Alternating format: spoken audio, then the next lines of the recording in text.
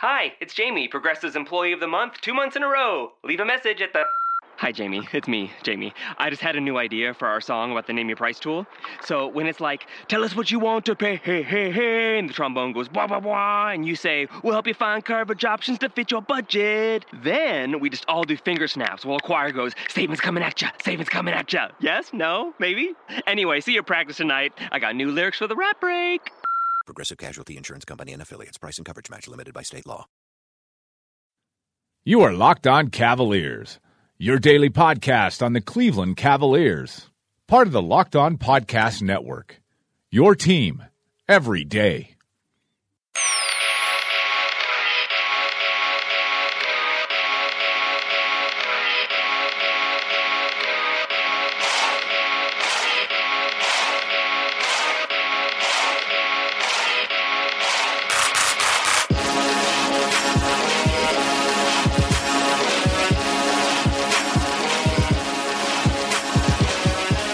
Hello everyone, and welcome to this episode of Locked On Cavaliers. This is a special Saturday podcast. Just wanted to give you guys a little bit of insight on what's going on right now. Obviously, last night, J.R. Smith announced that he has re-signed with the team via a video on the Uninterrupted Vertical, which obviously LeBron James owns and operates.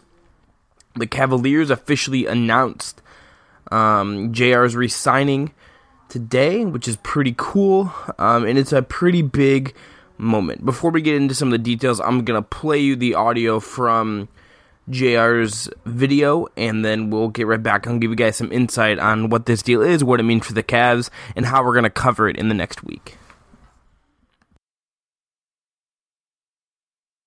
Yo, what's going on? This is the Smith family. We are extremely happy and proud to say that we have agreed to terms to come back to the Cleveland Cavaliers, aka the champs, aka my brothers. It's been a long road. I appreciate everybody sticking out with, through this rough patch of time. I know the holdout and everything else has been long and tedious for everybody, but it's extremely huge for us. We're happy to be a part of the Cleveland family, and just want to take it one day at a time. So fortunately, we've got unbelievable people behind us. Clutch Sports has been unbelievable. My teammates have been unbelievably supportive, and we just want to thank y'all. So thank you, we appreciate it. Oh yeah, and one more surprise: we're having another baby.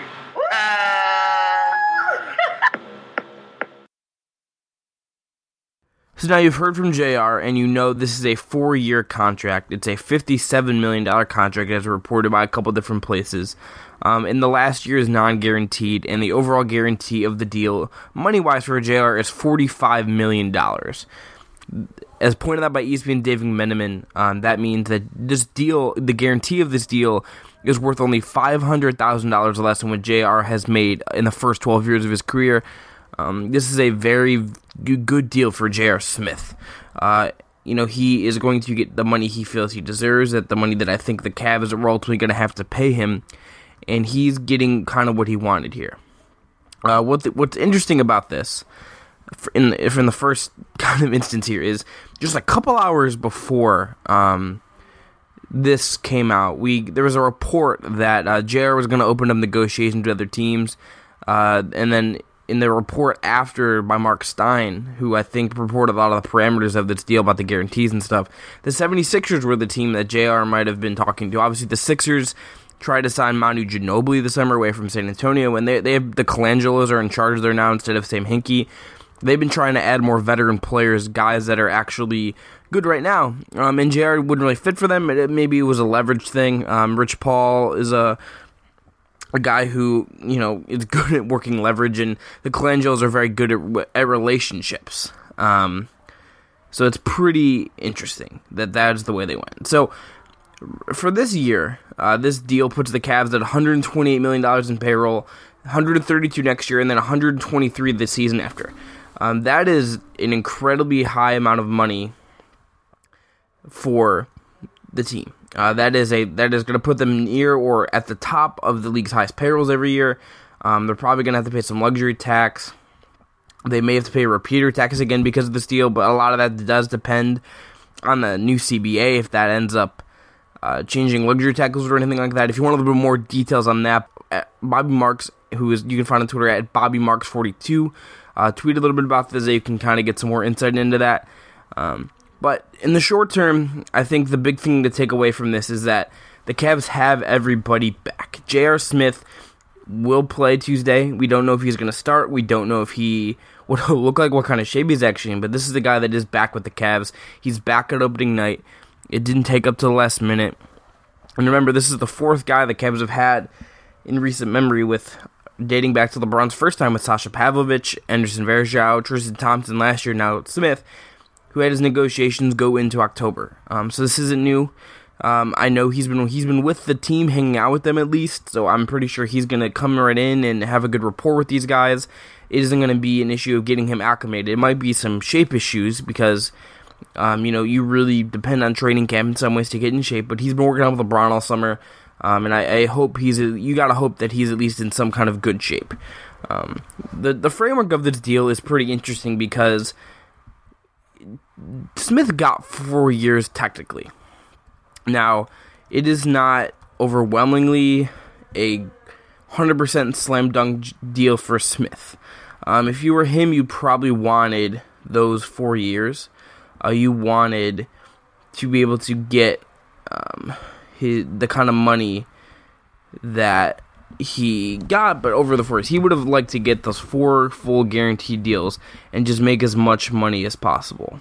Now, with the 3-year guarantee and the $45 million he's going to make, he's getting $15 a year, and that is pretty good overall. That is pretty good in terms of him getting money he does deserve, and the Cavs probably are going to have to pay him.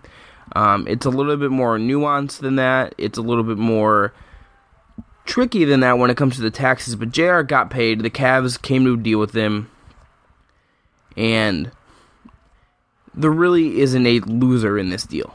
JR probably wants that 4th year guaranteed. He would like to get that, but it isn't the end of the world that he didn't get, that full guarantee. It isn't a big deal that he didn't get, everything that he wanted there.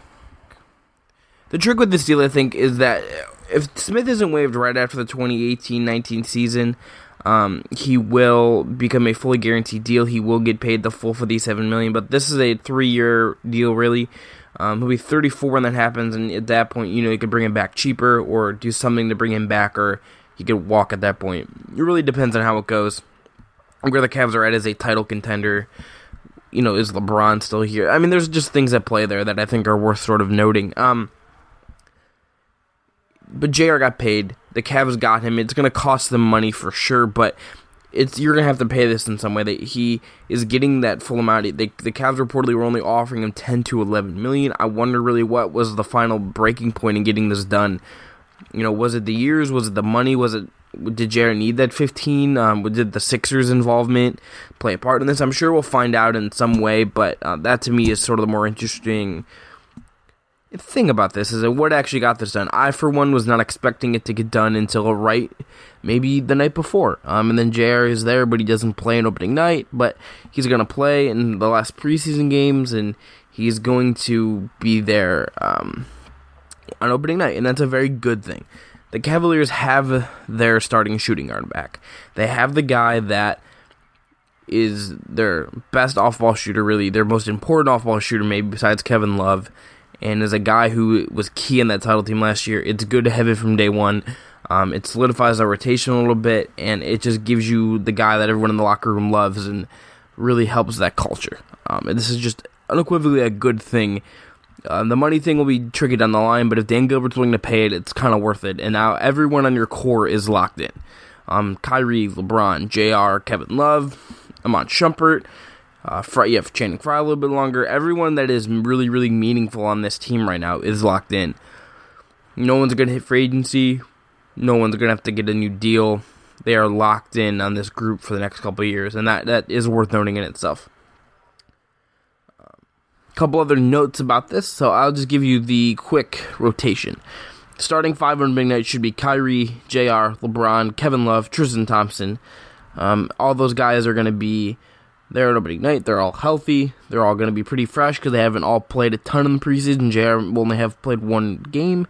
And everything with this team, they're humming right now. They got the opening night. They're healthy. And that is a positive in itself. Shumpert now becomes the first guy off the bench probably if Channing Frye, Dunleavy, RJ, and Kay Felder looks like he's going to play some minutes, and Jordan McRae looks like he's going to play some minutes, so we'll see how that actually plays out, how deep this team goes. And, that's kind of the big deal. That's really the point here. We've covered everything. JR is back, and that is what matters. They got him at a price that I think makes sense. I would give this deal an A- probably. I think it's maybe a tad much if you're the Cavs, but you probably had to pay it. And JR got what he really wanted, which is, he's making a ton of money over these next 3 years. Again, only $500,000 less than what he's made over the first 12 years of his career. He's getting the money. I know that people out there love Jamal Crawford, but J.R. Smith is better than Jamal Crawford at this point. He deserves to get paid like Jamal Crawford got paid this summer, and now he has. And that in itself is a good thing. I'm for players getting paid and making the kind of money that they think they deserve and being able to leverage the situation for what they feel they deserve. That is a good thing. So that's been this quick little Saturday podcast. Next week, we'll obviously be talking about JR more. We'll talk about the rotation a little bit, give us a little bit of focus.